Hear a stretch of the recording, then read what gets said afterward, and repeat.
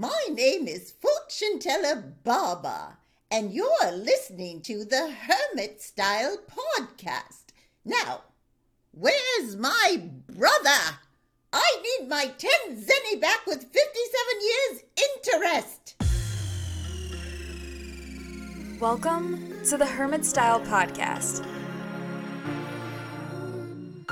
Talking all about the Dragon Ball Supercard game, from competitive play to the world of collecting, with your host, Jimmy Bacon.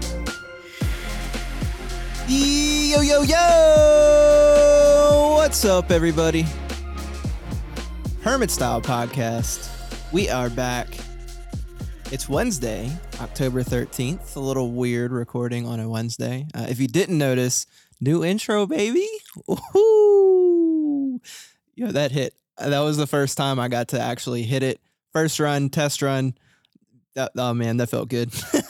Hopefully you guys enjoyed the new intro. I thought it was sick. Linda Young did actually the intro for me. The voice acting in the beginning as Fortune Teller Baba. That was incredible. I had let's just say an adventure trying to get some voice actors on for the show.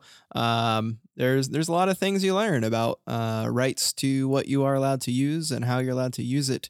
But yeah, it all worked out. Linda is amazing. She actually personally emailed me and helped me out to get through all of that so I could get this on the show for you guys. So hopefully you liked it. I know I did. But yeah, welcome back. It has been a long week, but I am excited. I am just I don't know about patiently, but I am waiting for the ban list to drop, and that's what we're talking about on today's episode. I have the Thinking on Charge guys on the show today. If you haven't heard their podcast, it is a really fun show to listen to. I would strongly encourage you to check it out. They have a blast on their show, and we certainly had a blast together today. I was actually recently on their podcast. If you haven't checked out that episode, go listen. It was a lot of fun. But we go over our top 3 selections of what we expect to pop up this Friday. You know, it's actually kind of funny. I was thinking about this the other day. I play a lot of fantasy football. I love football. I love watching football. I love the strategy of fantasy football. It's just a blast to me. I play in leagues. I play daily. I love it. But I was thinking about this the other day when I was prepping for ban list predictions and, you know, going through all the normal banter I see in the groups about people putting their opinions out there on the ban list. In fantasy football, people love to use this phrase that is not in my league. And basically it refers to anytime anyone makes a suggestion on a player to pick up or a player to trade for. Basically, they're just saying that, well, maybe in your league because you play with people who are terrible or you aren't good at fantasy football. But for people like me who are great at the game, that would not happen in my league. And it's just kind of funny because people just say that to like everything, and knowing what goes on in everyone's individual league is just impossible. And I don't know. It's just a funny little thing. It's like this weird ego trip people go on because they're so overly confident about their skills in a game, primarily based on variance and luck. But I made this like just connection the other day with that and ban list predictions because there's this really weird flex that people love to have in the groups when anytime people talk about a prediction for a card. Now, this isn't the same as just outright complaining on and on and on and on about a card when your complaints are not valid because you actually just don't have a level of understanding of the game that would allow you to just combat the cards very easily. That's a different thing. But when people just put their opinions out there on, yeah, I think this will get hit, I think that'll get hit, or I wish this would get hit because of X, Y, and Z. People love to come in and it's literally the not in my league phrase. They love to jump in and just be like, well, I don't think that card's very good. I mean, it doesn't beat me. So you must suck at the game. That card shouldn't be banned. And like, it happens every time and people phrase it in different ways. But for some reason, it is like a competitive, like certain players' dreams to just put down people anytime they put a prediction for a ban list out there. So I just think it's kind of silly, but it really makes you think a lot as a content creator when you're going to give predictions because you're like, well, I want people to enjoy it. I don't want people to feel like they have to be triggered and put their put their full ego out there and try and put down me or guests I have on the show. That's not fun. That doesn't make people ever want to do that type of content. But just kind of funny. I just want to preface with these are strictly predictions of what we expect to see based on things Bandai has done in the past. based on results of tournaments that have recently happened and where we think they want the game to go. Right or wrong, I don't know. None of us know. Every ban list, there's cards that get hit. We still can't explain why they're hit. So, I don't think there's wrong really with any prediction about what they think, what anyone would think to see on a list, just because we don't know. We don't know. Sometimes there really isn't a premise. Sometimes it's as simple as Bandai thinks this card is not fun for players. And that could be it. Ultimately, it's their game. They can ban what they want. These are just our predictions for entertainment on what we expect to see on Friday. Realistically, no one knows. It could do anything. We've lived through Tier 0 formats where they didn't have a response for quite a while. We've lived through formats that never hit the Tier 0 format we expected because they had an immediate hit. We've had formats that were not problematic where they hit a bunch of cards. We've had problematic formats where they didn't hit enough cards. We don't know what will happen. And there's also ban lists they've gotten right. So we'll see. But again, this is for entertainment. It's for fun. But I thank you all for listening. It's going to be a great show. And let's get into the news. News from the Lookout. First and foremost, the Hermit Style competitive team is here. This is something that in the past, you guys know, a little contradicting for me. I'm not the biggest on teams, but man, I am actually really excited about this because I really think that we're going about it in a positive way, in the right way. That there are other teams that do that, but not many. I don't think there's many other teams that that go about it in a way that would at least would make me want to play on the team. There's nothing wrong with it, but just me personally, right? It's just my personal opinion. This is really exciting. I've put out a Google form in the Discord that anyone could apply and essentially broke it out into two different teams. We have A team and B team. One of my biggest goals of this was to make it really inclusive, include as many people as possible, and also make the entire community feel like they're in on it with the team, which is very difficult to do because let's be real, teams are an exclusive thing. So how do you manage it in a way that gives back to the community? How do you manage it in a way that people don't feel left out or they don't feel, get their feelings hurt that they weren't accepted into the team? It's difficult, and I had to make choices. And overall, I'm very happy with the result. I'm very happy of the discussions we've been having in the team chats about things that we want to do, goals that we've set. It's really exciting, and I'm not going to leak too much of the news and too much of the things that we're coming up with, but guaranteed there will be a lot that we are doing to give back to the community, and that's what matters most. That is what is at the forefront of Hermit Style and always will be, is the community that we've built, not the toxic communities, not the communities that make people want to not play the game or make people upset or angry. We have this amazing positive community that we've worked so hard to build, and ultimately the teams, it's going to enrich that experience for everyone, including the people on the teams, including me. So it's really exciting. But without further ado, let me go ahead and announce all members of the team. I am going to work on getting some of them on the show very soon. But for our A team, this is the cream of the crop, who we felt were some of not only the top players, but some of the people who give back the most. Because again, our goal is not to be the best team or the most competitive team. Our goal is strictly to enrich Hermit Style and give back to the community. That I cannot say that enough, that is the forefront, which made it really hard to make these decisions. I did not think it would be so hard, but we got so many applicants, and man, I like making cuts was honestly miserable. Like I hated cutting. I hated cutting anyone, but especially those of you there were some of you who had really, really solid resumes, and cuts were hard. Cuts were just really, really hard. So please don't take it personally. Know that we literally spent hours deliberating who we thought should be on the team. As I selected people, I started to get their opinions. As I talked to Mike, I talked to all different kinds of people. I asked for feedback. I probably made it more of a deal than it needed to be. But anyways, this time really, here is A team. We have Jerry Bishop, Armando, I'm not going to try and say your last name, dog. Everyone knows Armando in the Discord. We have Nick Maynard. We have Zach Egna, Trevor Barnes, Kyle. Dog, I'm not going to lie. I don't know how to say your last name either. I'm going to say Bias. and Jay Degendorf, all on the squad. These are regular names in the Discord that you see. Jerry is Snuggle. You guys know Armando. Fighting Gundam. Meme in the North. King in the North. Nick is Oh My God, it's Clay Aiken. Zach is Zegna. Trevor, you guys know Trevor. Trevor's been on the show. Broken Honor, Mr. Broken TCG man himself. Kyle, always in the Discord, has been in masterclass for a hot minute. And then, of course, you know, Jay, chief of Hermit Style Security, the first ever member actually in the Hermit Style Discord. And could not ask for better guys to represent Hermit Style. I'm super excited that this is my A team. They all are just offer so much. They put so much on the table. Man, what a team. I'm stoked. I'm really excited. We've been play testing a lot. We've been talking a lot. And we actually just made our first, we're not calling them team talks. We are not calling them team talks. You guys will see. We're calling it an evening with Hermit Style. Very elegant. But we actually did record a little, it's almost like a mini podcast that we'll put out, and it'll be exclusively on YouTube. That will drop tomorrow on Thursday, so be on the lookout for that. We go over a lot of great topics, a lot of things for competitive play, so really, really exciting.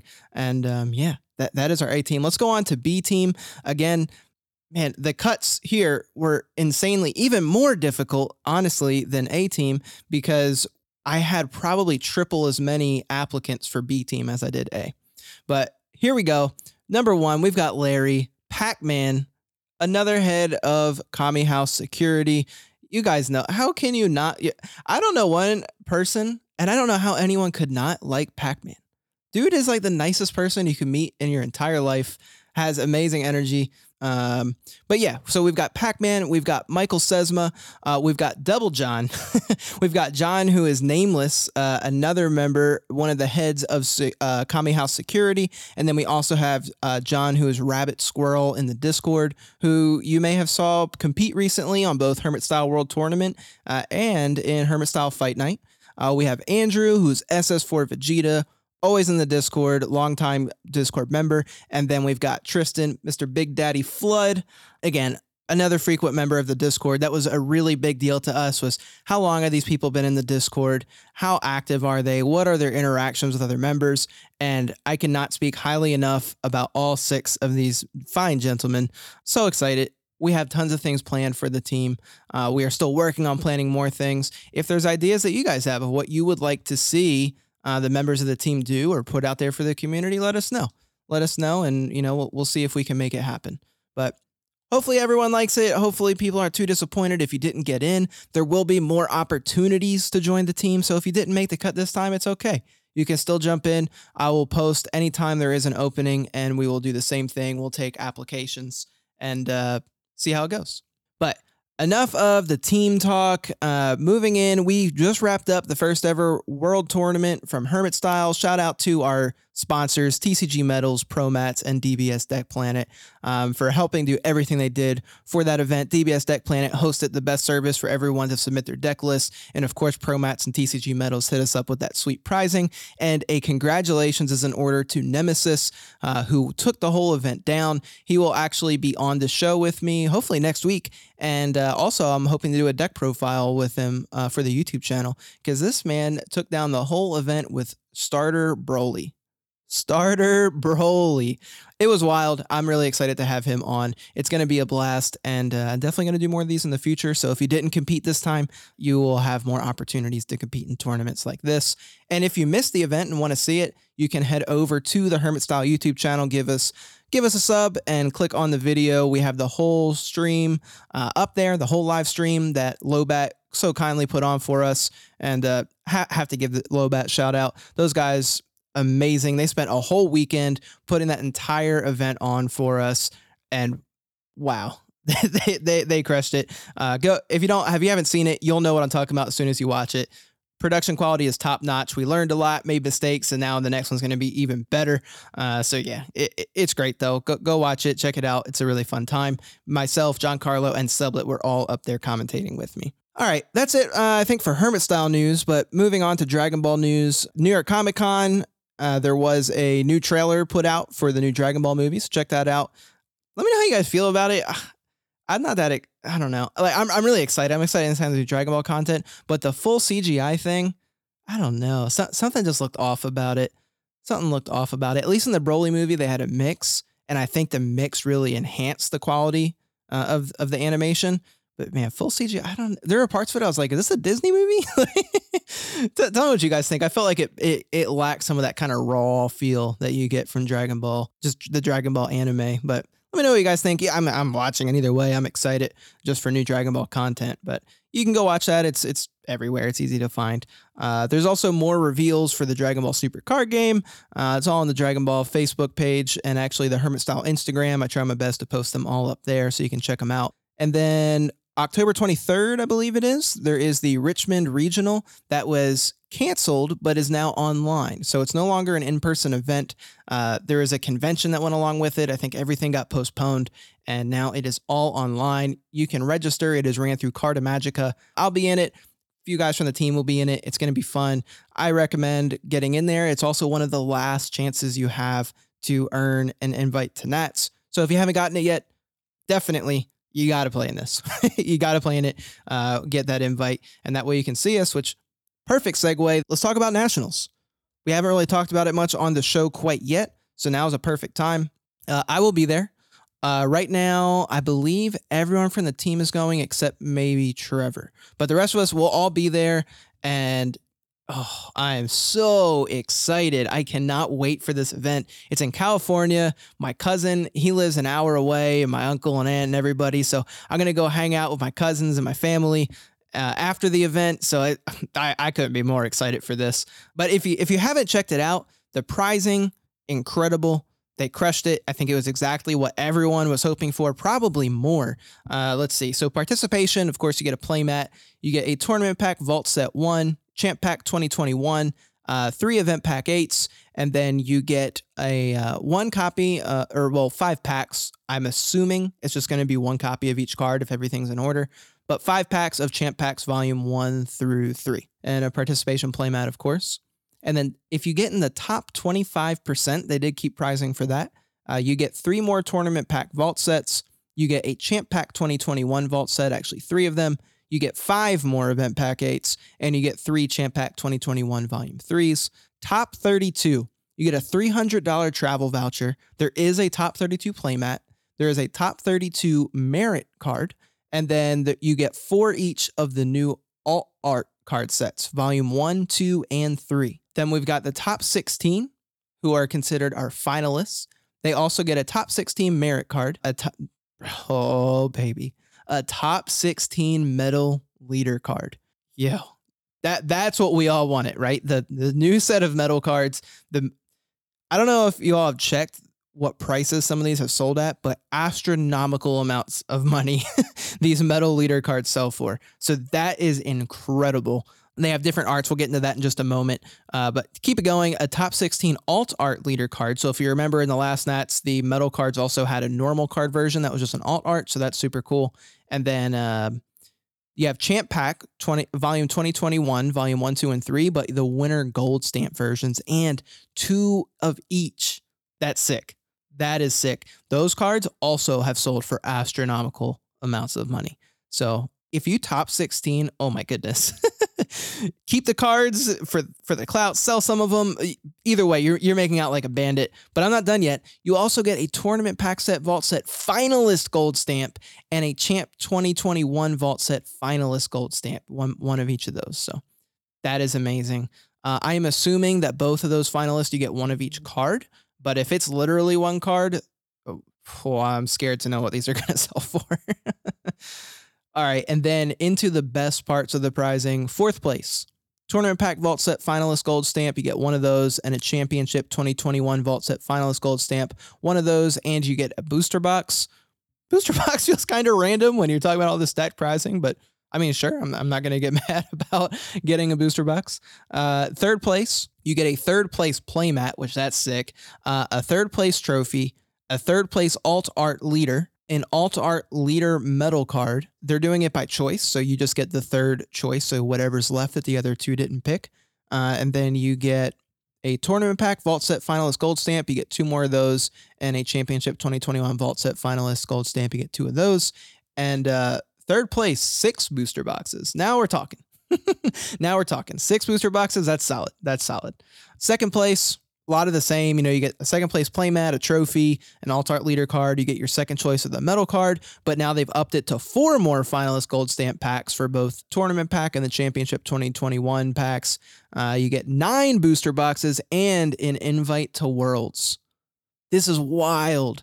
Only first and second place get an invite to Worlds. So you can top Nats. You can get third place at Nats. Sorry, dog. Didn't make the cut. Cannot come to Worlds. So that's wild. And then first place, the champion prizing.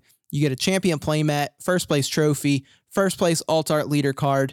You get your first choice at the metal cards. You get 8 packs of the Vault Set finalist tournament packs, and then 8 more of the champ packs. You get a whole case, 12 booster boxes, an invite to the 2022 national championships. That makes sense. The champs got a return. And then an invitation to, of course, finals. So prizing, incredible. I could not believe how good the prizing was. Just to go over some of the cards. So when they're talking about the champ pack vault set, what they did was they took the promos of all the champ packs and they put this really cool gold foiling and a stamp. Kind of like what they did before, if you remember the cards like Kaba the Revoker, the Red Gohan, Vegeta Time Regulator, and those cards, how they put the finalist stamp on it. It's the same thing with these. It's literally the same exact thing. You can go on the website and look at them yourself, but they have all the new, they have Zamasu the Eliminator.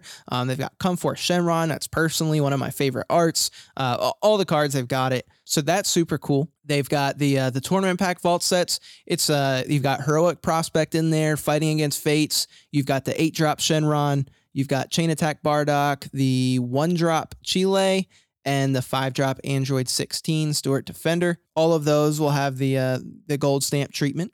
And then, of course, the finalist just has the finalist banner. There's a new finalist banner that they put on there. So that's super sick. The Alt-Art card sets, we already know what those winners are. Same thing. They didn't do anything different to them for Nats. The merit cards are pretty cool. Top 16 is Vegito, and the finalist is Goku and Vegeta on there, all Super Saiyan Blue. And then here we go. Here's the good stuff. The leader cards. So top 16 gets a Gogeta Xeno leader. Okay. That is, they do an Alt-Art, and then, of course, there's the metal version. Then the top 3 for the Alt-Art leader cards. We've got Vegeta. This is the red Vegeta. It is, what's the name of it? It is, let me see. It's SSB Vegeta Spirit Boost Elite, the one from the starter. Then we've got the second place Alt-Art card is Shenron. And this Shenron, I'm looking at it right now. It looks really sick. This is yellow Shenron, your big tap 6 boy. And then the first place card, they still have not revealed. There's a lot of debate about what it's going to be. I feel like it could be a Goku card, but what Goku would they make as the leader? I don't know. I don't know, guys. I don't know. I've heard some people say Vegito. I don't think they'll do that again. I don't know. You guys tell me what you think it's going to be. It's just so many options. I can't wait for them to announce it, but that's all amazing. It looks like the top 3 metal cards are all gold, and then the top 16 one is silver. So super, super dope. And then the play mats, first place is a Goku, second place is a Vegeta mat, third place is a Frieza mat, top 32, which ironically is my favorite of all of them. It's the iconic Goku versus Vegeta scene from their first showdown, if you will, of when Goku goes Kaioken and shoots the blast, and Vegeta is way above him shooting down the Gallic gun. That's that mat. Oh man, that one looks sick. I want that mat real bad. And that participation mat, pretty cool. It's like the familial bonds kind of thing going on with some Saiyans in the background. So anyways, sorry that was so long-winded. There is also a side event. I won't bore you with going off all the prizing for that. I can tell you it's definitely not as good, but still cool that at least there's something out there. There's some Alt-Art card sets and things like that in there. But let me know what you all think. I'm excited for Nats. I'm going to put, when it gets a little closer, I'll make a private channel where anyone going to Nats can join in the Discord so we can all coordinate a hangout. And I think we're going to do a big Hermit-style picture at some point. So that should be really fun, but we'll get more details on that as we get closer to Nats. But yeah, if you were thinking about going and maybe you didn't know anyone there, oh, now you don't got to worry. You've got the whole Hermit Style family coming. You can certainly hang out with us. It's going to be a blast. All right. And lastly, before we get into our main topic, actually, Sublet was so generous to share this with me. He compiled a ton of data from all of the tournaments after the E-ban. So it's basically the E-ban format. There's 10 events in here. He actually had an 11th one that he got some results for that he added in after. But yeah, we have essentially 123 different topping lists. Okay, so 123 different lists that have topped since the emergency ban list has happened. Now, these range from top 8s to top 16s, different events from Gen Con to Big Store regionals to webcam regionals, all different kinds of events. But this is all the data that he could find. And we've asked other people in the Discord too to if anyone else can contribute. And this was everything that we could compile. So I wanted to share these results before we go into our ban list predictions because I do reference them. And it is a lot of it is things we would expect, but some of it is pretty surprising. So let's get to it. So out of these results, we had 26 tops, the most with Icarus Kid Gohan. I don't think that is very surprising. Everyone knows it's the big deck in the room right now.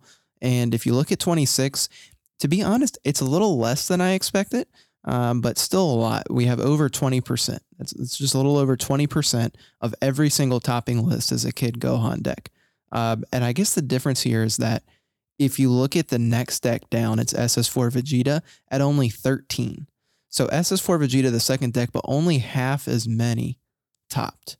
So that's definitely interesting because we're really in a format where it's not like there's just a few decks. Like if I said 26 out of 123 without saying anything else, you'd think that was likely a smaller number, but the next one down is only half as many. There's just a ton of different decks that have topped recently. If we look at what that percentage is, it comes out to only 10%. So 10% is the next one down at SS4 Vegeta. Again, also not surprising though, SS4 Vegeta is a great deck. Ironically, Sublet is one of the best pilots of that deck recently who's been having great success with it. So that's not surprising to see it up there, but it is surprising that one, Icarus only had 26 of the 123, but two, the next deck down only had half as many. And just under that is Gogeta Xeno with 12 tops. No surprise there also. Gogeta Xeno is a great deck. I'm going to get into a little bit with that in results of training. And just under that, we have Cell Surge with 10 tops. So those are the top four, and those are the only four that have more than 10 tops in this format so far, at least from the data that we could find. Next down is Soul Striker. Now, this one I did find interesting. Soul Striker, a lot of people talked up, especially at the start of this format, and it only has 6 tops. It only has 6 of the 123. So that's literally only 4, if you round up 5% is Soul Striker. So that was surprising to me. I was expecting to see a bit more there, but keep in mind some of these are best of one.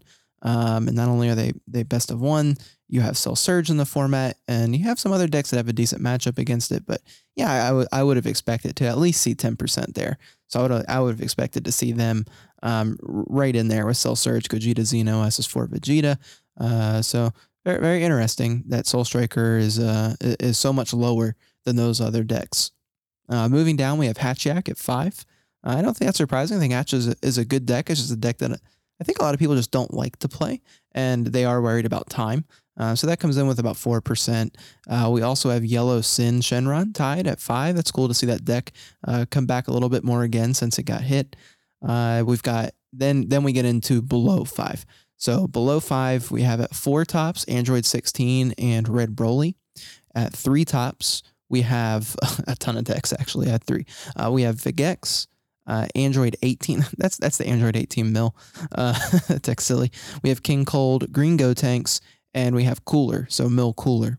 So interestingly, we have 2 mill decks. So technically, we have 6 of the top cut are strictly mill strategies where you are forcing the mill, I should say.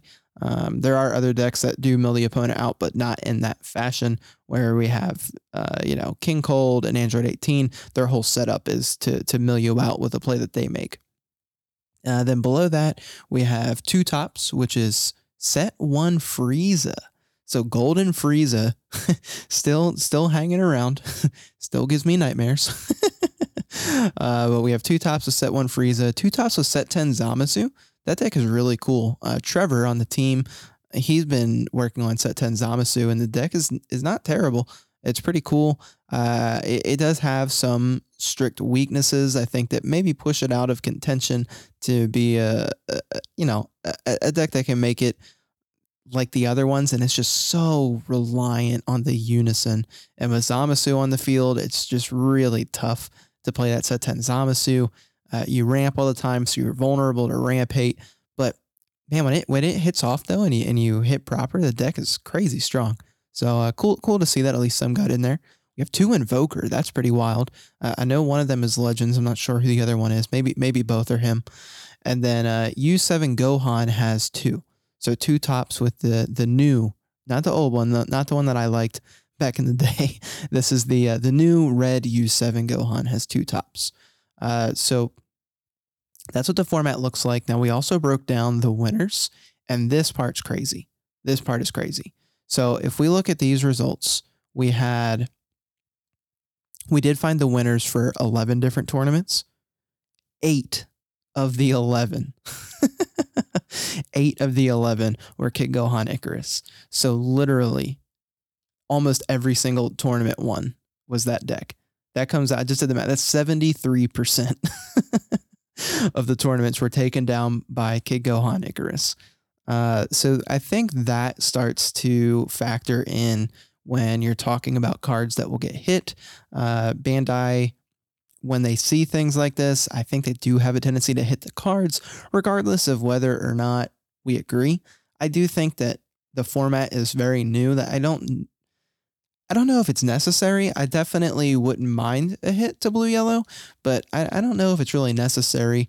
There's definitely something to be said about us having time to play through the format and having time to find the answers and start shifting into maybe decks we haven't quite thought of yet based on how the meta is starting to form. So although it is a little early, it still is concerning that 8 tournaments were won by this deck. And I think that data alone is going to be enough for Bandai potentially to make some hits. But that being said, and real quick, the other winners, we have King Cold, Cell Surge, and Hatch. There was also a U7 Gohan win, but there's a lot of, I guess a lot of weird things that happened in that tournament. And there was actually an Icarus player that won against it, but gave the win away. So technically, I would say that's another Icarus win, in my opinion. But either way, it really doesn't matter. The fact that Icarus has so many is just wild. But before I keep going, let's jump right into the main topic.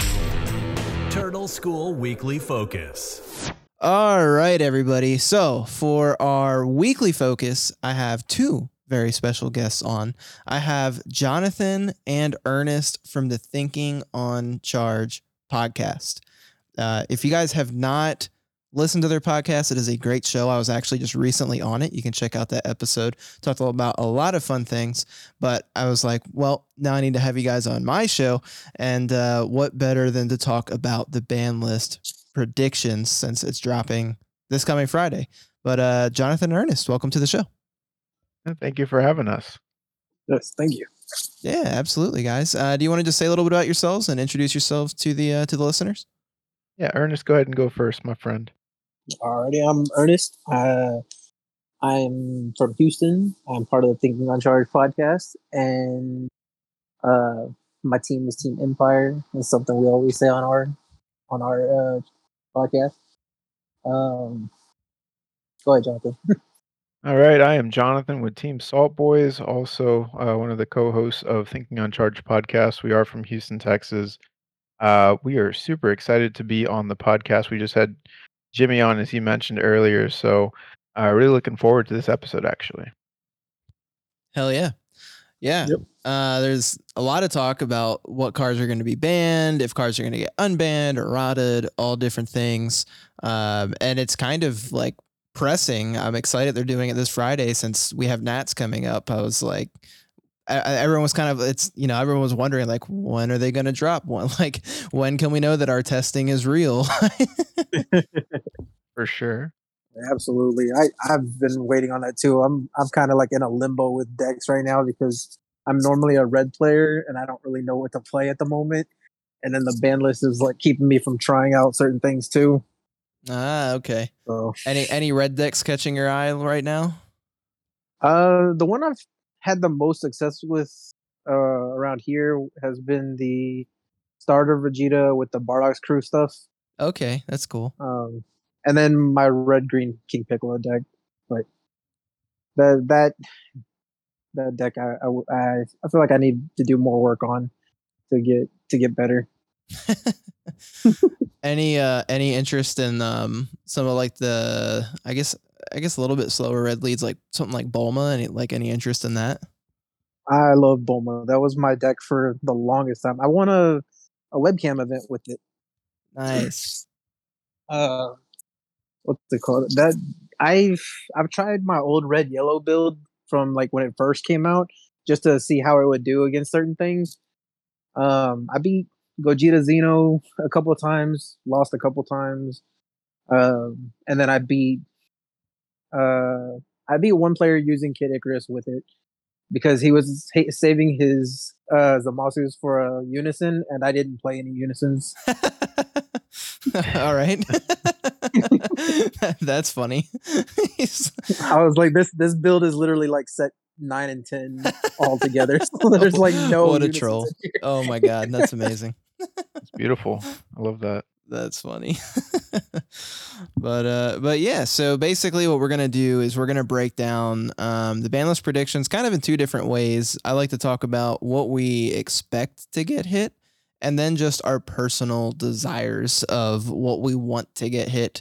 And there's no right or wrong answer for any of these, especially the ones that we all want. I have one that has no reason being on the ban list, but I say it in every episode because I hate the card. So longtime listeners, you may know what it is.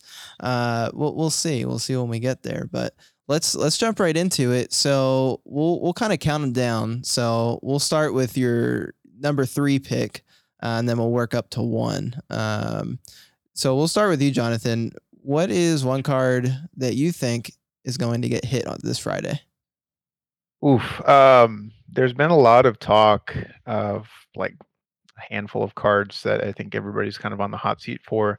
I think that one of the first ones that's gotten a lot of controversy, a lot of people say it's fair, a lot of people say it's not, Boo Unison.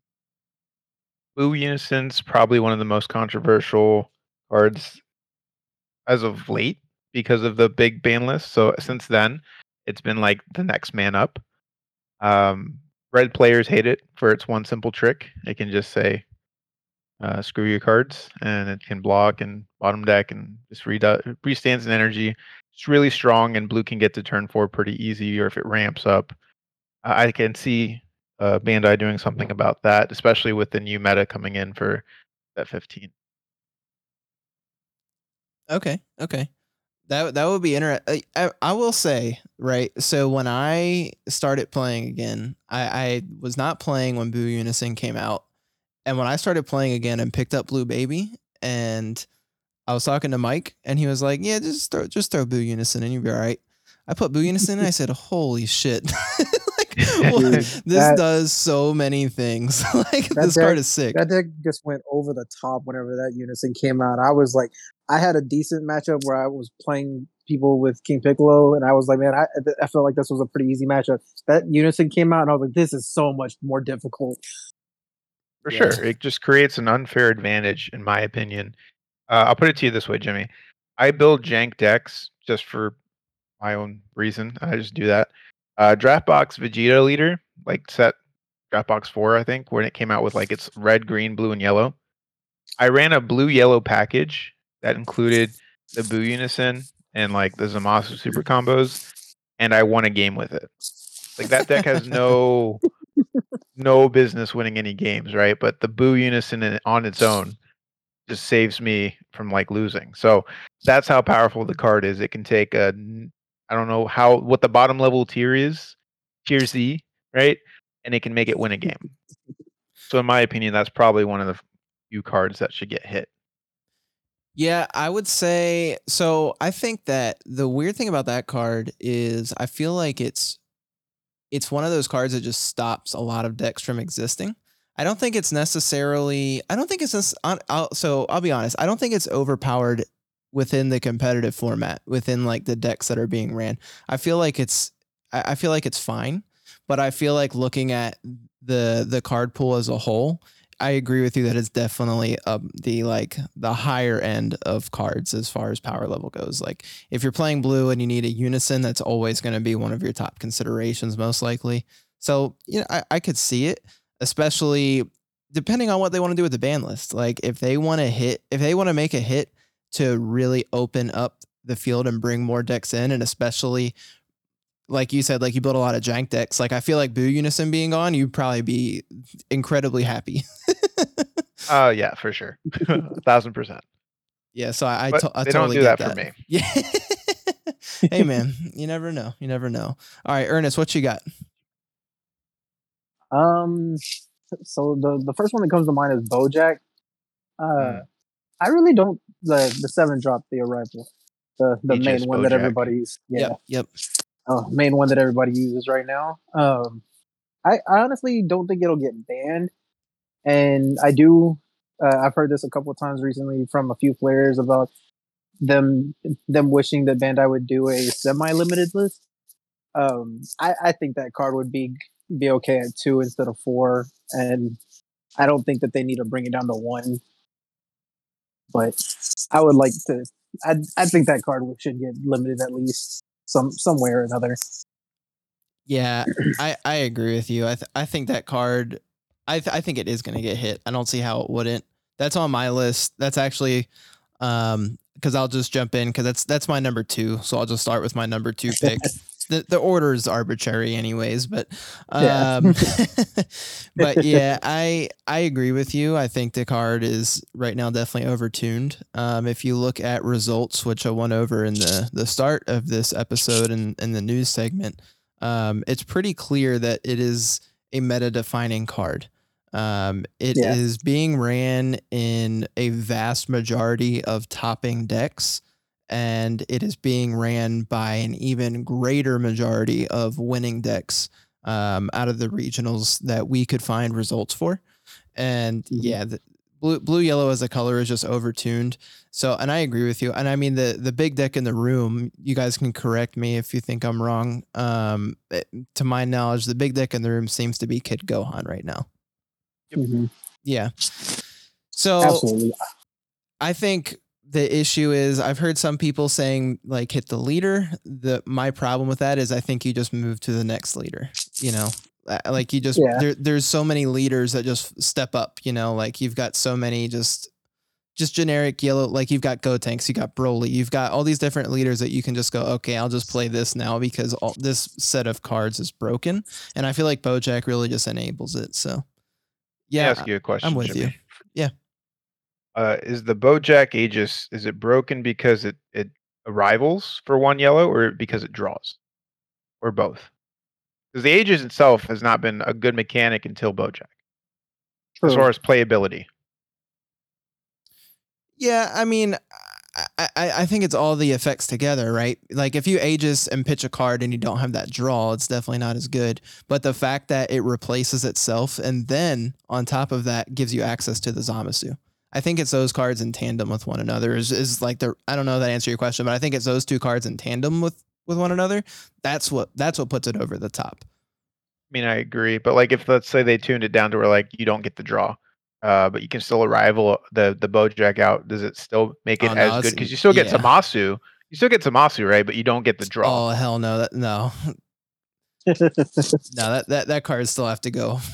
Like, look, average hand size, way too big. It just wouldn't matter enough. The tempo swing you get off those plays far outweighs the draw 1. In my opinion, I agree. I mean, what do you think? Right now, it's put in decks, mostly in decks that are just drawing a crap ton.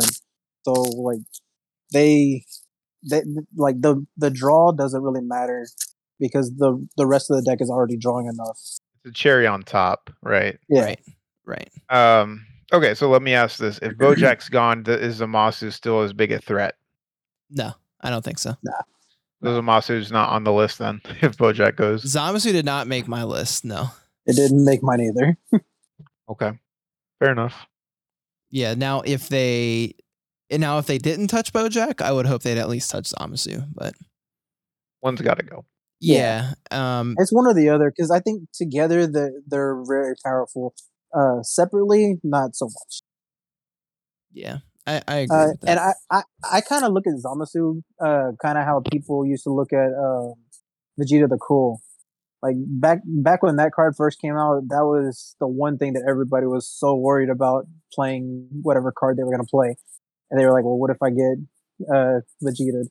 But now it's Zamasu's turn. That's basically like that's the one card everybody plays around. So if you didn't get that untap and have that extra energy, you wouldn't have to worry about it as much. Yeah. Yeah. I agree. And also it lets you facilitate them so easy. Like you can put them online so easily and you don't really ever get punished, right? Like you don't have to sit back and uphold it and set up the Zamasu. It's like, no, I'll just Aegis. Like it makes it so accessible that you can just do it at will. And now people are teching in the Great Priest to bounce them back. So yeah, I saw that. There was a buyout. Yeah. Yep. So if you land 2 Great Priests, now you're playing with 8 Zamasu. I actually know the person that bought it out, and he didn't buy it out for that reason. He bought it out because of the next set that has the priest on the cover. Yeah, so he was like, maybe this card will be good later on. So he just bought as many as he could. that's good timing. I too know this guy. He told me the same. I told him to save me a playset for 20. So I'll be alright if it goes up. I've always thought that card was snapped. It just hasn't had a time to shine. I bought a bunch of it when it first came out and was like, yo, this card's sick. And I've tried to squeeze it in some decks. It just, hasn't gotten the first time. Go ahead. I think it was during y'all's Hermit Style tournament that I first saw somebody do that. Oh, really? With it. Yeah. And I was like, holy crap. Like, that's so good. Yeah. Yeah. Oh, yeah. All right, cool. I think we covered that. And I don't think we're being contrarian here. I think this is something that a lot of the community, at least the competitive community, kind of agrees on. I don't know if they agree whether what should get hit or when, but I think they all agree that Bojack in tandem with Zamasu currently is a problem. If they don't, I guess I can realistically, there's answers to anything. Like there's ways to play around anything, but if you just look at the results at this point, it's just wild how much success those cards have had, specifically those cards. We're in a format where Kid Gohan is in a tier of its own if you look at just results. Obviously, there's discussion and back and forth on whether players individually feel that way. So before we completely move off of it, I'll ask you guys, do you think that Kid Gohan is in untouched pre-ban list? Do you think it's in a tier of its own? Or do you think there's other decks that you can consider in the same tier? Too consistent. I think it's on its own. Yeah, I think it's on its own. I don't think there's any other deck that is as consistent and as good at all. Yeah. Well balanced. Like there's not a big weakness. Everything should have a check or balance. That one doesn't. Yeah, and because of that, it has such a good spread. And that's like looking at your deck spread is so important preparing for a big tournament like Nats or even a regional or whatever. If you're playing 6, 7, 8 rounds, you want a great spread. So yeah, I agree with you. Yeah. I thought about that so much that a friend of mine who put the deck together, he bought everything for it and everything, and he didn't have a chance to play it. So I played it at my local so I could try it out. I hated using it because I really don't like using yellow. It's just not my color to use in this game. And I played against a Golden Frieza deck. And he played it very smart. He never attacked me. He took his own life down with like all these little 1-drops so that he could untap his energy. And then whenever I finally did start to attack, he would rival in his Broly's tap down on my energy and then attack me during his turn once he tapped me out. I was like, Jesus, like this sucked. Yeah. It happens. The one time I played Bojack on him, I tapped out to play it, and he had like a 16 card hand. I was like, he's got to have his Bloodlust, and if he doesn't, this is great. But I have to. Like, this is literally my only thing that I can do right now. And so I played it. He had Bloodlust, and then he killed me. I was like, yep. Yeah, that happened. Oh man, gotta love it. Yep. His hand stayed one card above mine the entire game. Well, Golden Freeze is kind of snapped right now. Yeah. Yeah, I think Go. That sounds like a real wild deck to play, but it's like my issue with Golden Frieza has always been I have to play so many bad cards to facilitate the engine. That's always been my issue with Golden Frieza, but I love the deck, and it probably I haven't tested it, but it I don't know. It's one of those decks that I feel like at any time can just be good. Like you just generate so much value. It's Yellow Soul Striker, Right. I think somebody mentioned on one of the like deck list things that it's Aegis on the offense because of what its ability is, right? Yeah. So it's pretty strong. Yeah, I agree. If the player that played it, his name is Aiden. He topped our Dallas event, like almost 2 years ago now. Yeah, 2019.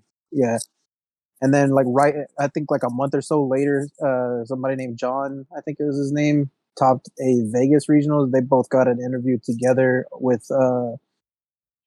Joey on Crossworlds. Yeah, very cool. Very cool. So Aiden's been using that deck forever, and so whenever I played Icarus, he was like, "Let me try this out and see how it does against you." And I was like, "Okay." And he was like, "I've been testing it on Untap, so hopefully I do good." I was like, "Yeah," and he got me pretty well. Aiden's a great player though. Like he's in charge of the whole Frieza Army group on Facebook. If anybody's a part of that, so yeah, pretty well known guy in that aspect. Gotcha.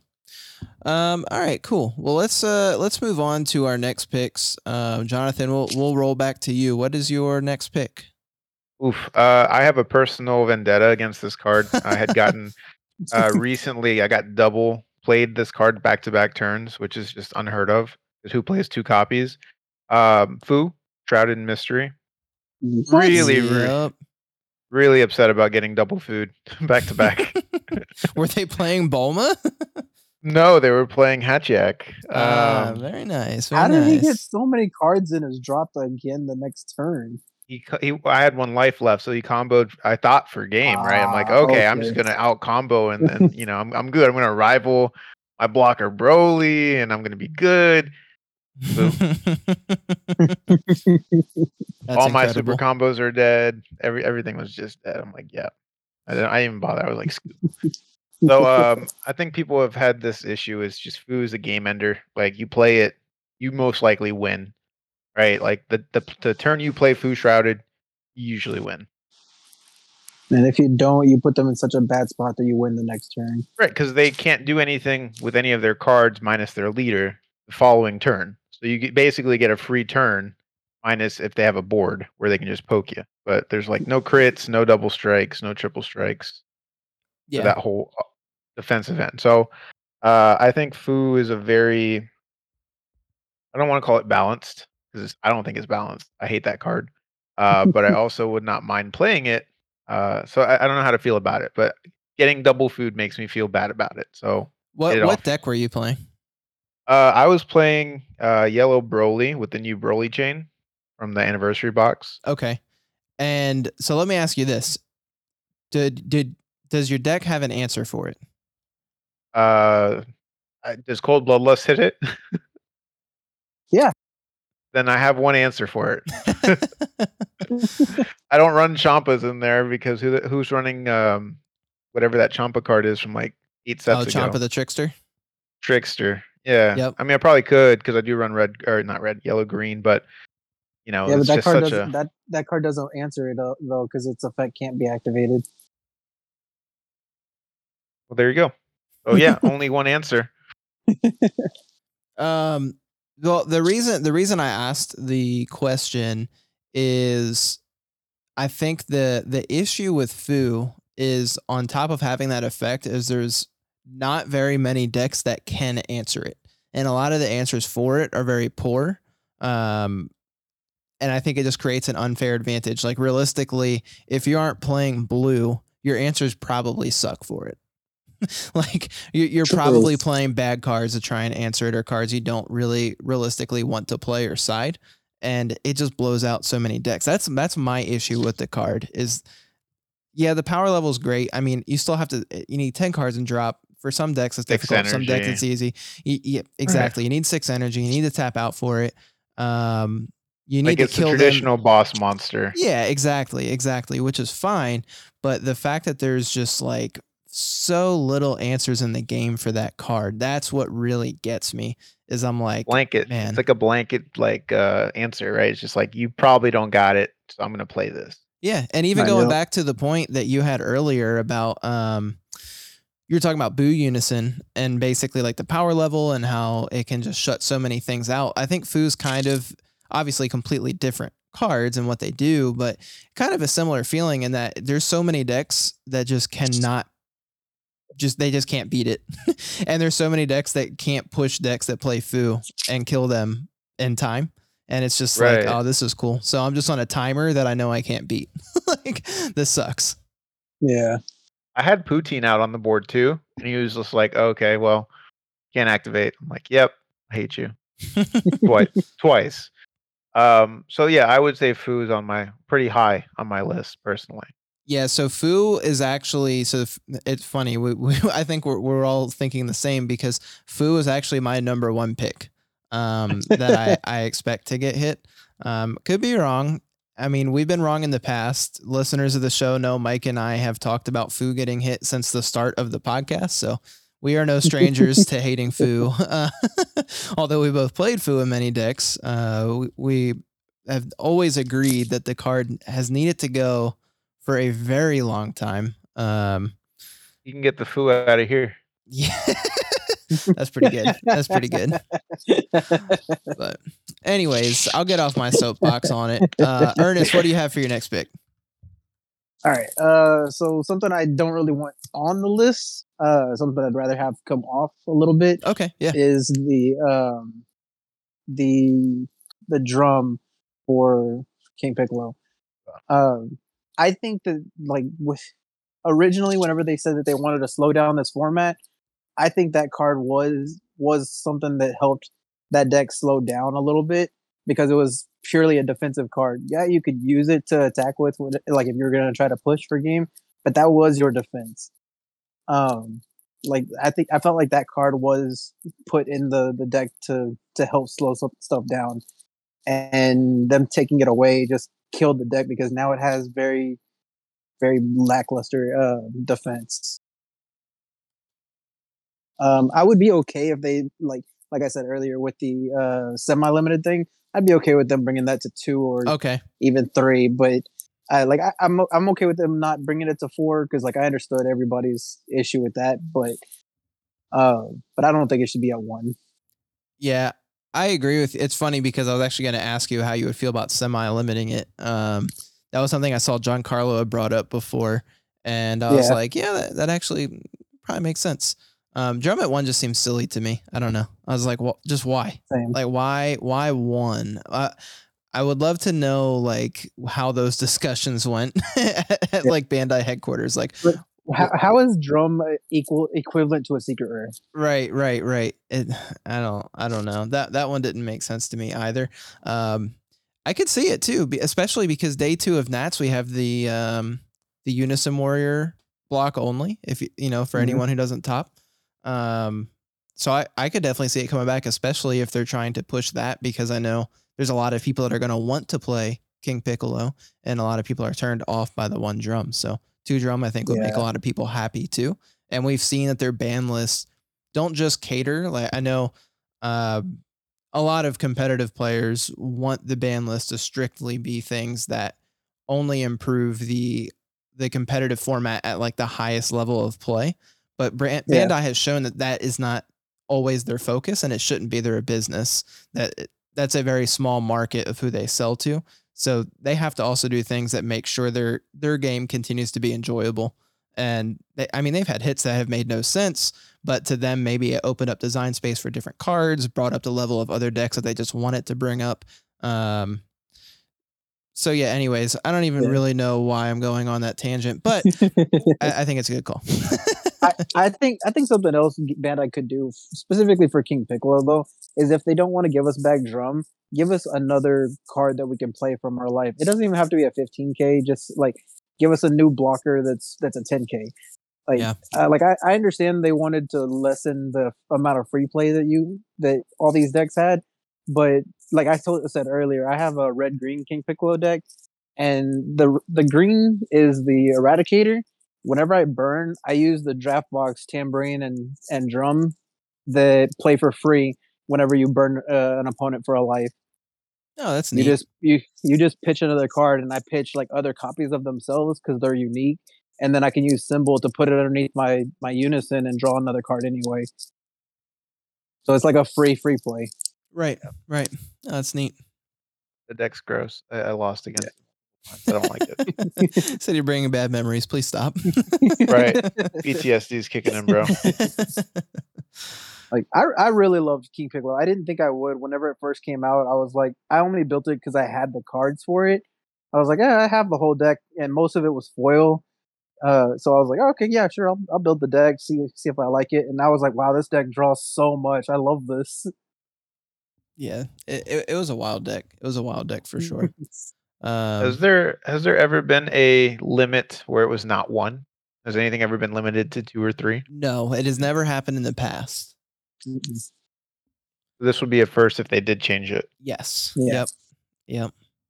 I mean, I think they definitely could, though. I think they definitely could. Yeah. Anything's possible. I think it's about time we could get something like that. Like, I understand for the progression of the game so far, we haven't really needed anything to go down to 2 or 3 or anything like that. Right. I feel like having something down to 3 isn't much. It doesn't make much sense anyway, because like you might as well just keep it at 4. But bring something down to 2. It's a little overpowered, but not too overpowered. So like just putting it down to 2 is better than saying it's equivalent to a secret rare. What if they retrofitted the unique tag on it? I'm against it. I literally anytime an errata is brought up or a change to text, I'm just immediately against it. I'm just like, just reprint, just print another card, make another one, Fire. same character, put them in a different stance, and just make it say what you want it to say. Like, our errata list getting so long, I'm like, oh my god, there's so many cards on it. So I personally, my answer always no. Regardless of what it is. Yeah, no, yeah, it could be the best errata in the world. I'd be like, don't do it. Don't do it. Don't you dare. All right, fair enough. All right, cool. So, well, wow. So both of mine so far have been taken by you two beautiful gentlemen here. Thank you. We'll see if I get my third one out. But we'll keep the ball rolling. Jonathan, what's next on your hit list? I don't want to take your guy. Oh, go for it. Just take the show. Let me see. Let me go left field here for a minute. Okay. All right. I don't even have a left field. Android 17 turning the tide. God damn it. How did you know? You said left field. Oh my gosh. Actually, that was going to be my last one too. There is no left field, guys. Everybody knows that there's like these major cards. There are the 3 major. The ones we expect, I think we're all expecting. Right. Yeah. So obviously there's really no explanation here. I was expecting to get 1 though. So right. It's okay. 1 or 2 outs for turning the tide, Jiren and some sort of, I don't know, like, does it have deflect? I've never read the card. Yes. It does. He said, I've never read the card, but the name seems I know scary. what it does. Yeah, I know what it does. I just never read if it had deflect or not. So, all right. Yeah, no, you have 1 out. Yeah. It's Jiren. It's a sideboard card. And it just wins blue games. So that needs to go. Yeah, I mean, I've thought the card is unfair for a long time, and I've played it for a long time because it's unfair. And every time I play it, I'm like, this is pretty stupid. I just won the game. It's a secret rare that you can play at 4 of. Right. Mm-hmm. So it's pretty broken. Yep. Yep, I'm with you. I don't think there needs to be a whole bunch of discussion on it. And historically, if there's been a card so powerful that a silver bullet was printed for that specific card ends up getting hit. So I think that's a pretty good prediction, especially if that specific card continues to be played, even when the silver bullet is also widely being played. So, yeah, I am in full agreement. All right, cool. Well, let's go into some ones that we can go into, I guess, a little bit even further into left field. Let's talk about some cards that you don't necessarily need a reason as far as like, obviously the three that we listed, they're clearly in the upper scales, they're in the higher end of power levels of cards. They're cards that are, they're, let's be honest, they're complained about all the time. I feel like every time I go in a discussion group, there's someone complaining about one of those three. Fu, for some reason, seems to be the least complained about in the past, but it seems like people are complaining about it more. So I think those three, like you guys said, they are the pretty obvious choices. Let's talk about some ones that you personally would just love to see gone from the game, deleted. I don't ever have to see this card again, and I'm so happy about it. Whoever wants to go. What is a card that you just want out? Ernest can go first here. I don't think I have one of those. Really? Yeah. That's hard to believe. Dang. You're just a lover of the cards, huh? I really do. Like I have a lot of cards, and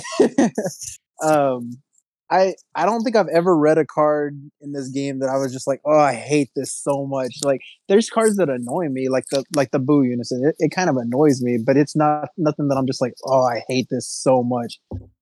The only deck that has actually ever frustrated me to the point where I was just like, I don't ever want to play against this unless it's a really good player, because then I know I'm gonna have a good game, was Baby. Like just Blue Baby in general was just like, if I was playing against a good player, I was like, oh, this is great. Like this is such a back and forth game. Like I love this. But when I was a bad player who was just getting lucky, I hated it. I hated it so much. Hey man, yeah. I mean, I will say I've played a lot of Blue Baby. Yeah. I definitely, I'm sure you have. I have had more people angry at me during games and like regionals and things than I think any other deck I've played. Like people just get mad. I'm like, damn, is this really doing that to you? Like, and see, like I understood that. Like whenever I got frustrated against the like, there was one player in specific that I did get annoyed of, just because he wasn't very good yet. Like, he's getting better, but he's not that great. But he was just getting very, very lucky with a lot of his plays that he counterplayed my Broly Crown 3 times in the same game, and then the 4th time I played it, he had no counterplay for it. And he goes, "Wait, what does that do?" I was like, bro, you counterplayed this so many times and you don't know what it does. How? Like, why did you even do it? That's pretty funny. I'd rather be lucky than good, bro. Yeah. But see, like I understood the frustration I was having, because I felt like that's how people used to be annoyed at me whenever I played Bulma. Like they would clear my field and then I get it right back, and just like I'm annoyed because I can't hit you. Like I understand that frustration. So whenever I got mad about it, I thought back to how people felt whenever I was doing the same thing. Ernest, the man of reason. Yeah. I am irrational, and I say I hate cards all the time. I'm like, oh, this card's got to fucking go.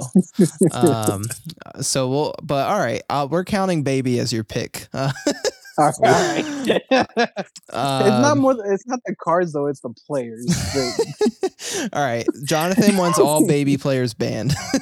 Ernest Ernest wants all Baby players banned, except for Jonathan, because Baby is one of his favorite characters. Hey, red Baby is not. Nah, Jonathan's out, bro. Sorry, man. I've been sent to the Shadow Realm. Thanks, Ernest. I appreciate it. Y'all got to find the new host. My wife will be happy. All right. So Jonathan, do you have one that you just want to see gone? Oh, absolutely. All right. There we go. It's not played anymore, really. It's not really played anymore. Yeah, but it's still got to go. Yeah, it was my kryptonite for the longest time. Janemba Leader. Bro, Janemba what the Mill. hell? How are you picking every one of mine? I literally have that on here. Jimmy, are we the same person? Yes. What is happening? I don't know, but Janemba Holy Mill was shit. just nightmare fuel for my red baby deck because I'd always mill out. And Bro. it was blue baby before blue baby. In But my opinion. worse. It was But worse. worse. It was worse. Your You're right. negates didn't even do shit. Like you just sit there. You do literally nothing. At least I can say auto. True. Like very true. dog. Oh my god. Janemba though? Oh, the worst experience. Bro, I literally would have rather played a Mecha Frieza format than ever played against or with it's not even the feels bad against it. I picked up the deck, I said, I'll play it. I played it one time. I said I can't do it. I'll just play a different card game. I hate it. Yeah, I tried playing Janemba. I lost to Red Baby. I was like, how is this possible? The one deck I can't beat it with, I get beat with. So it just was. I remember that. That needs to go. Janemba Mill, I just want to erase from the face of the planet. Yeah. I built an oolong deck back then that I loved so much, and it worked so well against Janemba Mill because all of my stuff played from the drop area with like all my wish cards. So like I was it was so aggro against most decks, but whenever I played against Janemba, it worked even better because it was even faster. Because they would like mill my balls and everything, and I was just like, yeah, this is so much better. Milling your balls. Yeah. Yeah. How you like my balls now? That's how you gotta hit them, bro. Oh man. All right. So I'll go though. I'll pick one that I don't think it'll be on either of your lists. This is a card that I agreed should have been gone. I've said this actually. I don't think I've ever said this on the show, but I've said this multiple times since probably set 2. Yeah, probably set 2. Sensu Is Bean. it blue? Yeah. Oh Sensu my Bean. god, that was on my list. Oh, Jimmy, we're the What same the person. hell, dog? We're the same person, bro. What is this? Are we reading from the same list? Maybe. I don't know. That is wild. I was not expecting you to have that on your list. Because here, all right, I have multiple reasons though, right? All right, number 1, Sensu Bean has extended plays that shouldn't be extended since forever. In set Agreed. 2, there was a red-blue Crit Vegeta deck that could consistently win on turn 2. In set 2, that's stupid. That's super stupid, yeah. But it happened.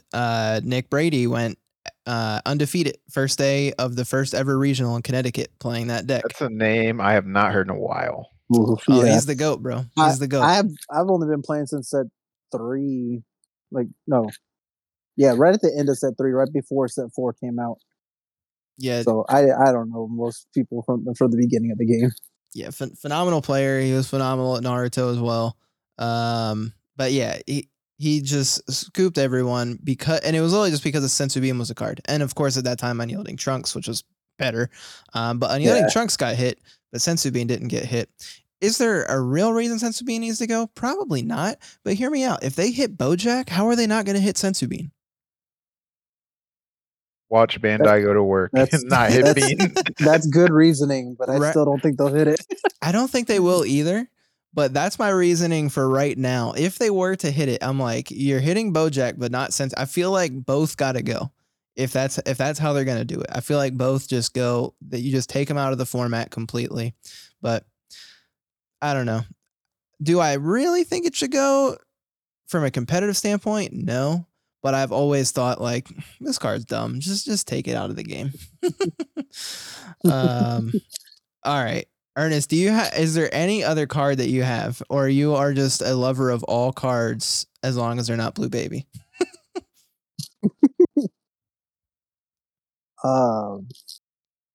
They said, yeah, no, it's yeah. Every other card in the game is one. All right, fair enough. All right, Jonathan, we're gonna go to you then. Do you have another pick? Well, I really am just not a big fan of blue at the moment, so a lot of my targets are blue. I will say that the Trunks counterplay has no answer, right? Like you just have to knock their unison down to 1 marker in order for them not to use it. Mm-hmm. It's just so uninteractable that it makes the game. You always know that if there's a blue unison on the board with 2 markers, that anything you tap for or anything you try to play could just come right back to your hand. So that makes it not fun. And I love the whole thing for Dragon Ball. For me, it's a hobby. It should be fun. I shouldn't be flipping a table over in my free time. So if I tap out for something and I get Trunks, I want to flip a table over. So Trunks counterplay probably should go. How do you feel about, I mean, we brought up semi-limiting before, and I've heard some discussion on this before too. What do you think about semi-limiting just all the counterplays from set 10? Do you speak French, Jimmy? We can keep Yamcha though. He said, dog, I'm trying to bring Bulma back for real. Oh, he said, I'm going to play Unisons this time. Right? It's a blocker. Come on, man. Bro, I've made like 17 different Bulma decks. Ugh. Actually, maybe 20. I believe it. I've seen a good chunk of them. So Bulma's a sweet deck. Bulma also one of the best decks to play Shrouded Fu in. Oh God. That's actually something I have never done. Oh, bro, you slide that bad boy in there, bro.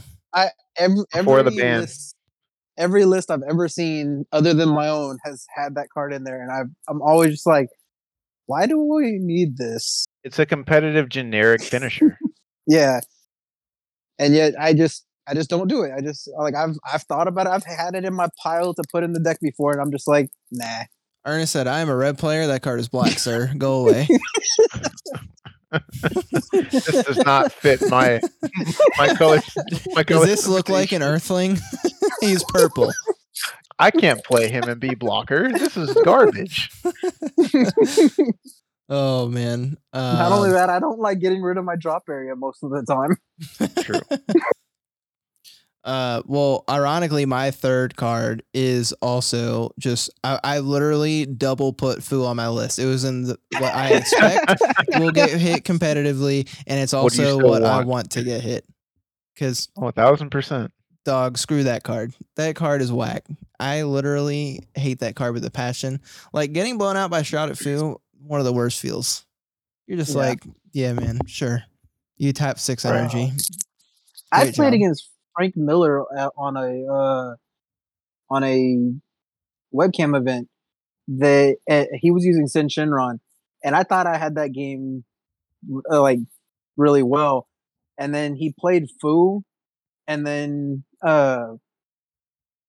somehow he also got Cell Xeno on the same turn, and I was like, oh, well, nice. Yeah, I definitely lost this game. Lock away and throw away the key, bro. That's done. So that is done. So. Yeah. I actually got Cell Xeno right before this podcast. Hell yeah. I just bought a Cell Xeno. I'm about to join the club. Nice. Oh, man. Well, yeah. So were there any cards? So moving back to like, those were more like fun cards, you know, like just personal vendettas, cards that we wanted to get hit. Not necessarily a need for the card to get hit. Although I think you can make a case for Senzu Bean right now if Bojack gets hit. But yeah. I rest my case. Were there any honorable mentions for you that you felt like also you may actually see on the list this Friday that didn't make the clear cut top 3? Honestly, I did think when the first ban list, the big one hit, that the follow up was going to be Soul Striker reboot. Because of how generically good it is, it hasn't been performing to where I think people would want it to get hit anymore. But it's essentially the blue version of Mecha, where it's like generically good blue cards can go in here. I can pilot it because it's just generically good for blue, and it'll basically say, well, was it better than Soul Striker? Right? Any new leader that comes out, is it better than Soul Striker? No, then I'm going to play Soul Striker. But I agree. Hasn't been the case. I agree with you. Mm-hmm. I agree with you. So I mean, it literally comes back to my Senzu Bean argument, right? Like, okay, you took away Bojack, so now I'll play Soul Striker and untap 2. Mm-hmm. Okay, my leader says Aegis, I guess. Exactly. I'm gonna get Aegis on the offense. I'm gonna get Aegis on the defense. Yeah, I agree with you. The leader, and I don't think it's that, like you said, I don't think it's that the leader itself is like. What am I trying to say? I'm like, So you can even bring it back to the results, right? It's not like Soul Striker is sweeping everyone off their feet and just clapping everybody and everyone. It's either you're playing Soul Striker or playing to beat it. The deck isn't in that position, but it's like you said, it's just powerful enough that most of the time you're like, why would I play a different leader? It's kind of like, I don't know how you guys feel about the U6 stuff, but from our testing, we tested it out and we were like, well, why aren't we just playing Soul Striker with better cards? That was pretty much like what we got to after playing Kaba and stuff like that. And it, just the fact that that exists, it just immediately we were just like, yeah, we're off this.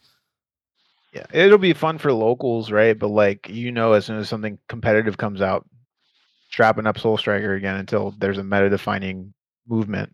Right. So I think anytime we get into a new ban list or new set, Soul Striker will just come out.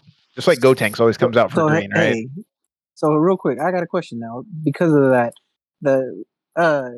if y'all been testing out the new blue decks, and like you said, y'all figured that why not just play Soul Striker instead? Do you think that might be on their mind to and actually get them to ban that leader because of that? I think it definitely could. I mean, we've seen preemptive bans before where they're like, we're going to ban this to push the set, like Violent Predator, perfect example, right? Like obviously the card was very powerful. I don't think it warranted a ban at the time, but they said, no, we want people playing a different strategy and we're going to force their hand. And this card's gone. So now you can play these cards. That was a sad day for one of my best friends because he only played this game. Like I got him into this game specifically because 21 came out. Like for the longest time I played the game, he still played Yu-Gi-Oh! And then I was like, just try it out, play with me. And he was like, nah, man, if they ever bring out Android 21, then I'll play. I was like, okay. So like 6 months they released that Android 21 was gonna be in whatever set it was in to start off with. And I was like, hey bro, it's gonna come out. You're gonna start playing the game. He was like, when it comes out, I'll play. And so we just waited. And whenever it first came out, he bought his first box. It was his first SPR out of his first pack. There you go. Meant to be. Yep. That was set 8, by the way, because that's when that set came out. Yeah. And ever since then, he's been playing. But he has 4 SPRs in our binder. He's like, someday it'll come back. Someday I'll have it. Bandai's going to say, play only multicolor. I would love for multicolor to come back, to be honest. Me too. Yeah, just full-fledged. Like bring all the Surge leaders back. Go to Surge only. I could I think all that logic checks out. I think that's actually a good call. We'll see, but no, I don't have a problem with that.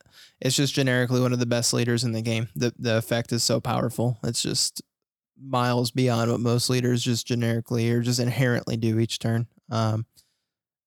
Do y'all like generic versus or like pre-built? Like whenever Bandai releases a set, do you like it whenever the decks are pre-built for us, or would you rather it be generic and to promote like more creativity? You're asking about archetype builds? Yeah. Yeah, like archetype versus like generic good card decks. Yeah. I don't know. I think archetype has its place, right? But like competitively, you probably want something that's more generic so you can build and stack and put things more together. Whereas like Jiren, let's say, right? It's very archetype based build. Can't really do much else with Jiren yet. So it's got its limitation. Right.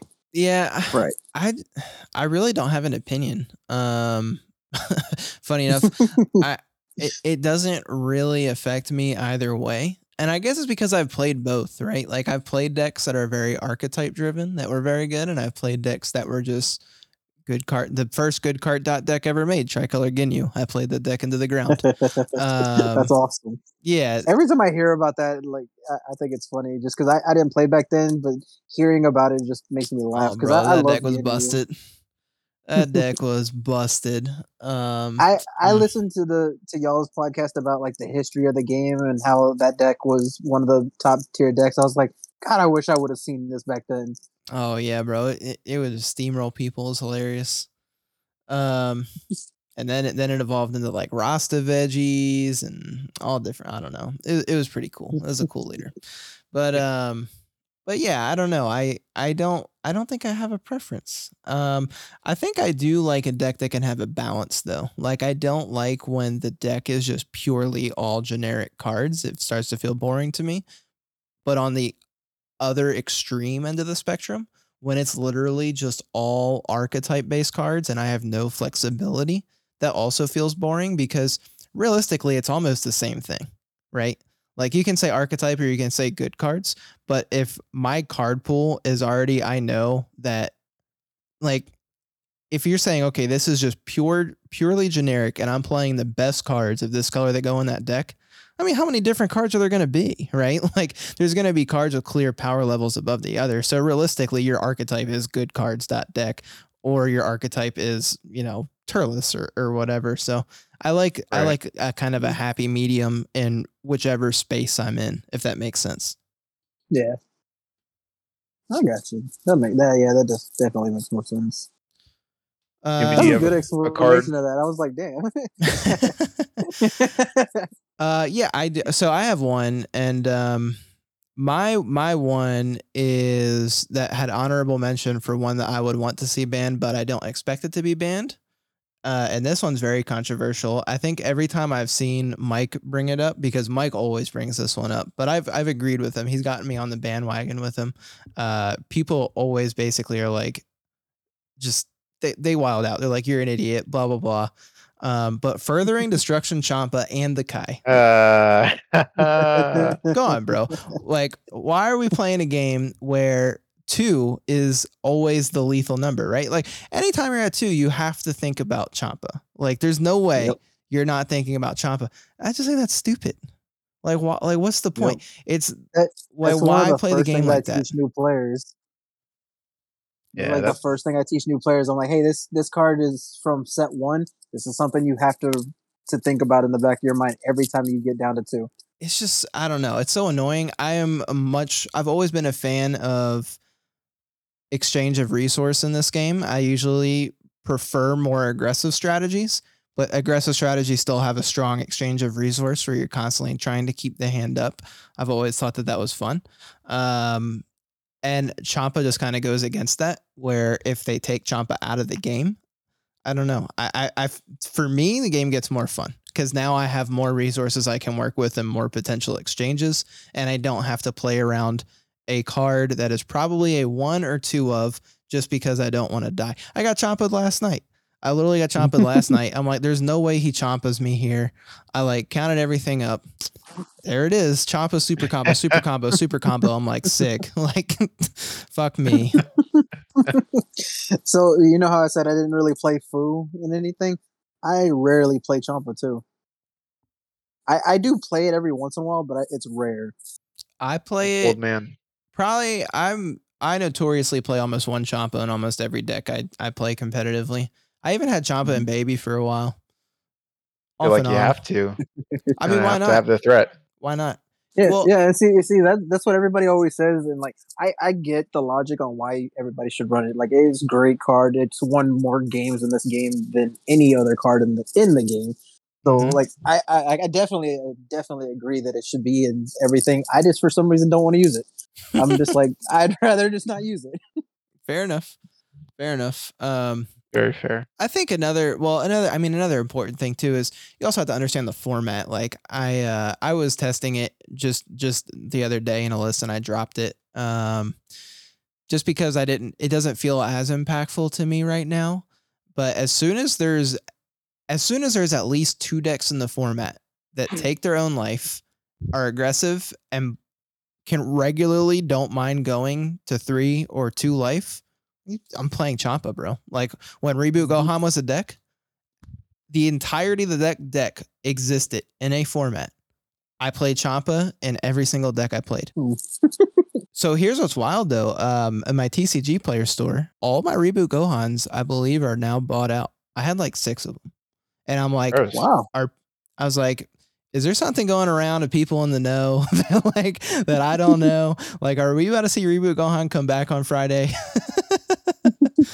Like, I'm just saying, it was real strange. I had like back-to-back orders. Reboot Gohan, Reboot Gohan, Reboot Gohan. I'm like, what is going on here? Is it speculative? Are they just like every ban list, they buy them and then sell them right after? I don't know.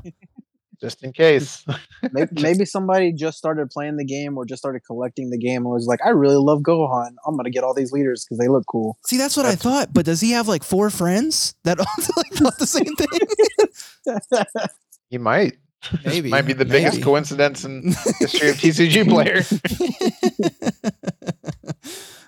Basically, what we're saying is Friday. Please don't let this happen.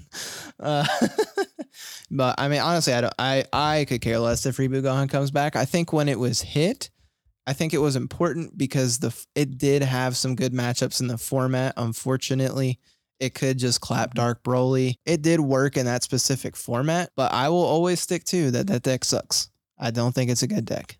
When I went to the TOP tournament, I played one in like the very first round, and I was using Invoker at that time, and I beat it one round specifically because I teched in one Zamasu super combo instead of just Nice. 4 That's of hysterical. the Beerus. How mad was he? He was pretty upset. Yeah, Yeah, I bet. I'd be pissed, bro. especially I'd be since like, it you was just played a one-of and I Zamasu? threw it. Yep. Okay, I'd be so hot. I I'd be hot. did that. I would be on this specifically episode being like, Zamasu's got to go, bro. This Oh, one for time. So I specifically use Zamasu in that deck because you know the 6-drop that replaces your energy from the drop area. It says multicolors. It doesn't say red blue. So you could put the Zamasu in your energy. And I was using Frost Deadly Poison to stop Fu Shrouded whenever I was going second. And I got that on a couple people too because I would play when I was going first and something like that. I got like 3 people stopping their food with Frost Deadly Poison. I think Frost Deadly Poison's not bad right now, to be honest with you. I agree. Me and my friend put it in his Bardock deck, the multicolor one, the Prism one, the prismatic Bardock deck. We put that in there specifically for the mirror match, but it helped him against Jiren and a couple other decks. Yeah. Yeah, people don't expect that to hit the board. Yeah. No, they do not. They do not. The Jiren player, the reason why I remember that game is because he jumped up. He's like, "Who puts that in this deck? Yeah, Why?" Bro, that I'm was stuck me on when I that got Zamasu, second bro. food. You play what? An Invoker? Huh? I'm stuck on that, bro. This guy sitting over here like, this guy is so reasonable and he loves so many cards, but I hate him. Right? Public enemy number 1 now. Oh man. I just didn't at the time. I didn't think Invoker had a great matchup against it. If they just saw what they needed to see early enough, so I was like, this might help. Just gonna put a Zamasu in there. All right, guys. Well, it has been a pleasure. We're gonna start wrapping this up. Before we close out, any closing thoughts or shout outs you guys wanted to give? I guess I'll go with thank you for having us on the show. Big fan. Love the work you guys put in. Obviously best podcast in the industry right now for Dragon Ball. I appreciate that. Of course. Definitely. Shout outs, of course, all the Houston people, Team Salt Boys, all the listeners of the Thinking on Charge podcast, and everybody in the Hermit Style podcast and Discord. Everybody's amazing out there. So if you're not, I don't know, is it subscribed? I'm not a Discord guy. So if you're not in the Discord, join the Discord. It's a great group of guys. Everybody's helping each other out. It's the least toxic place I've seen. Maybe that's just Facebook is just toxic, but this Discord is just phenomenal. So go check them out. Oh, wow. Thank you. Thank you very much. Ernest, any shout outs? I completely agree with everything he just said about Hermit Style, about you guys. We miss Mike too. Yeah, get Bring Mike on. back. Yeah, bring Mike back. Tell him. I need everyone. Free Mike. Everyone Hashtag free listening Mike. to this, message Mike. Tell him to come back. I actually met Mike because of Bulma on some chat, me and him started talking about Bulma one time, and then from that point on, I messaged him back and forth whenever I'd come up with a new Bulma deck. So like I really do miss hearing his advice on your podcast too. Sounds about right. That man loves some Bulma. And then but yeah, shout outs to Houston guys, my team Empire. Unfortunately Marco and Ryan couldn't be here, but those guys, Team Rays, Team Meta Club, everybody in Houston, we love everybody here. And then the Discord here, I might not talk on it like ever because I don't really talk in chats very often, including like my team chats. I don't talk a lot in. but I do read Ernest, the lover of cards, hater of people. Bro, name change going in effect now. I'm not on my phone very often. I love talking in person. I love talking like over the phone like this to people about everything. I just, for some reason, I don't like to text too much. So like if I ever message in our group chats, it's one big message and it's responding to everybody at the same time. Bro, you would have been killing the ladies in like the 90s before all this text messaging was going down. Call me after 9 when I got free minutes. Oh my God. Well, guys, it's been a pleasure. And I appreciate all the kind words, but everyone definitely also check out the Thinking on Charge podcast. What is the best way for people who want to listen to your podcast? What is the best way for them to jump in and listen to you all? We are on Spotify and we are on Apple Podcasts. We were on Pandora for a little bit, I think, if that's a thing. Again, I'm not a tech guy. Google Podcasts kept kicking us off because we transitioned from one host to another. I don't know. So Apple and Spotify. We're also on Podbean. Podbean is where we host. That's actually what I listen to both of our podcasts on here. I listen to Hermit Style and ours. Oh, nice. Okay, cool. So yeah, definitely guys, their links will be in the description. So go ahead, click the link, give them a follow, sub, whatever it is that you do from your podcasting app. Check it out. But guys, it has been a pleasure, and I'm sure we'll talk again very soon. Yes, sir. Awesome. Appreciate it. Results of training. All right, and we are back. That was a blast. I really enjoyed my discussion with those guys. Like I said, if you haven't, go check them out. I had a really fun time talking with them on their show too. One thing I thought about afterwards is we didn't get too much into like best of 1 versus best of 3. That hadn't really crossed my mind as much, but Aspira put out a really great video on that topic about his predictions for the ban list and really broke down best of 1 versus best of 3 and got a little less into just what's expected and a little bit deeper into his competitive opinion on how Bandai approaches ban lists, how they should approach ban lists, and what is best for the game as a whole. And I thought it was a really well done video. So if you want some more insight there, I would recommend checking that out. It was very, very well said, and it's catching a lot of praise in the groups, and I think for good reason. But anyways, getting into results of training, of course, brought to you by ProMats, the best custom play mats in the game. I literally have had non-stop people just messaging me about how great the Hermit style mats are. And this isn't even because it's just Hermit style. It's the ProMats. Like I see, it doesn't even have to be our art on them. I have people telling me, oh man, I picked up this Pro mat. I saw someone yesterday posted their Goku versus Superman mat. They're just phenomenal quality. If you don't believe me, or you just are like, how could it be good quality? It's just a play mat. Just trust me. And if you still don't trust me, come to Nats. We'll all be playing on them. You can see it for yourself in person. They're the best way to go. He just dropped a new art with Kaba with like the manga background behind it. It looks super sick. Some of the manga ones are my favorites. So definitely go get yourself one, especially if you're excited for the new U6 stuff. He's at promats-customs.com, and he's Jerry Roche in the Discord if you have any questions. But moving into my results of training, man, I'm so excited. I feel like I finally dove in, right?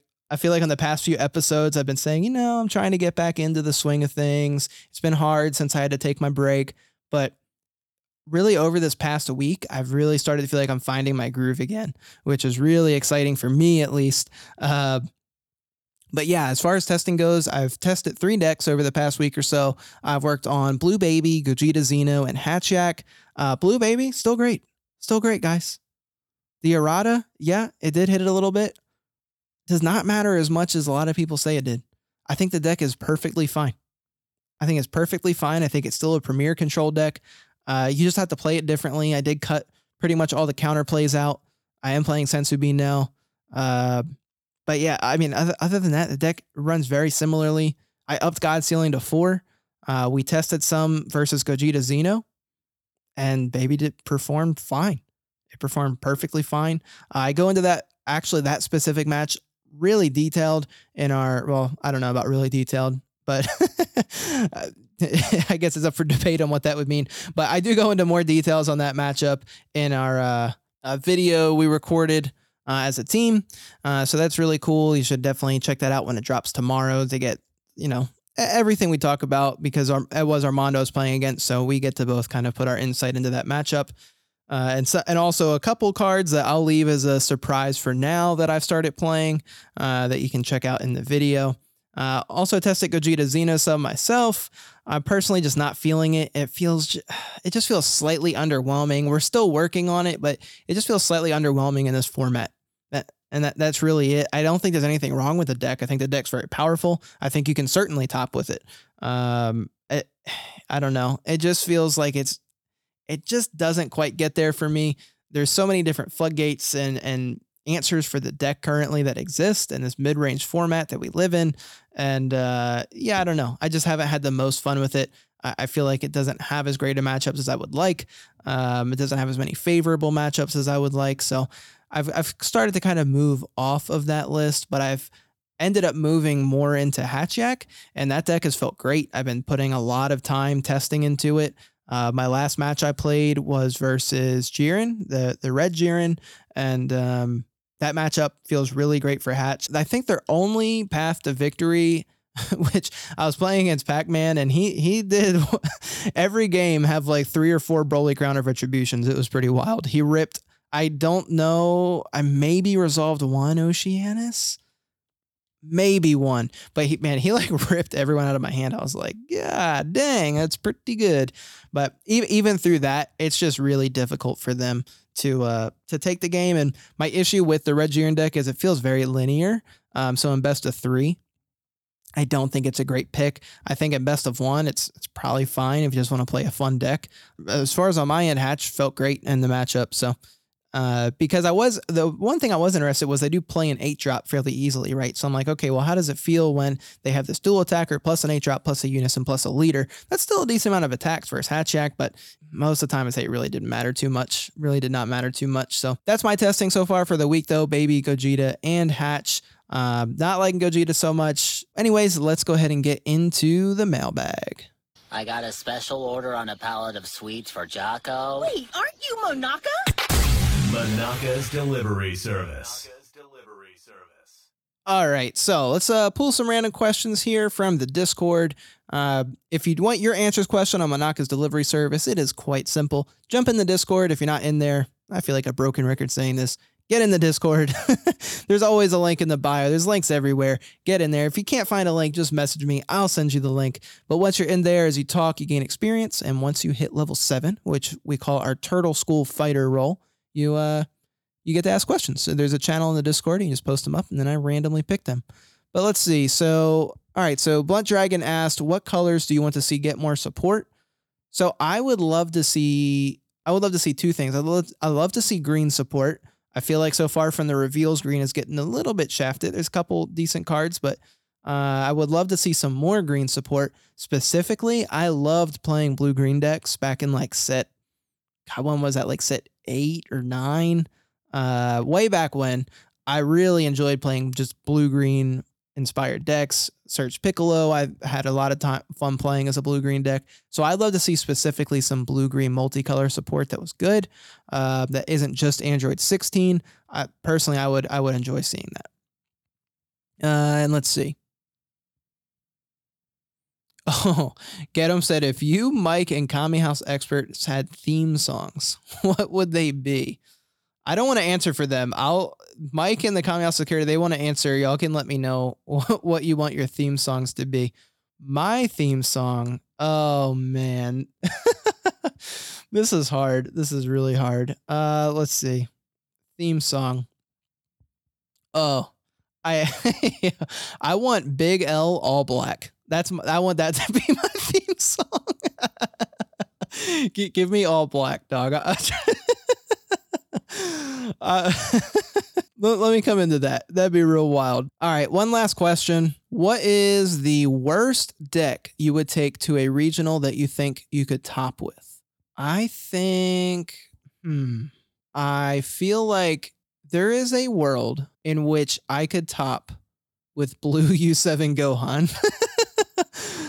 I would have to dodge some very specific matchups, but that deck is wild, especially in best of one. I might be able to catch people off guard. The deck is really fun and it can produce a lot of attacks like as early as turn 2.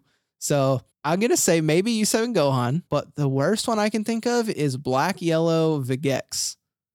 That deck is bad. That deck is not good, but man, game 1, dropping a Splintering Mind on him and he just high roll everybody. That could be a thing.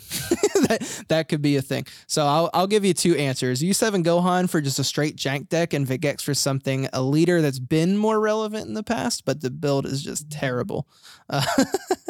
If you guys don't know my black yellow Vegex list, it's just playing apes, like literally all the draw apes and Planet Vegeta and he search Trunks. That's all it is. It's not very good, but it's funny. All right. And that will wrap up our show today, everyone. I hope you enjoyed it. I hope you had a good time. I know I did. We will be back, I think, actually, maybe even before the end of the week. I'll see what I can do because this ban list is dropping on Friday. I'm gonna have everyone in chamber chilling, so feel free to jump in. We're all gonna be watching it go live, hopefully. So, like I said, jump in the Discord, hang out with us, and we'll see what happens Friday, and then I'll try and get a special guest on with us so we can talk about what happened as quick as possible. So yeah, can't wait.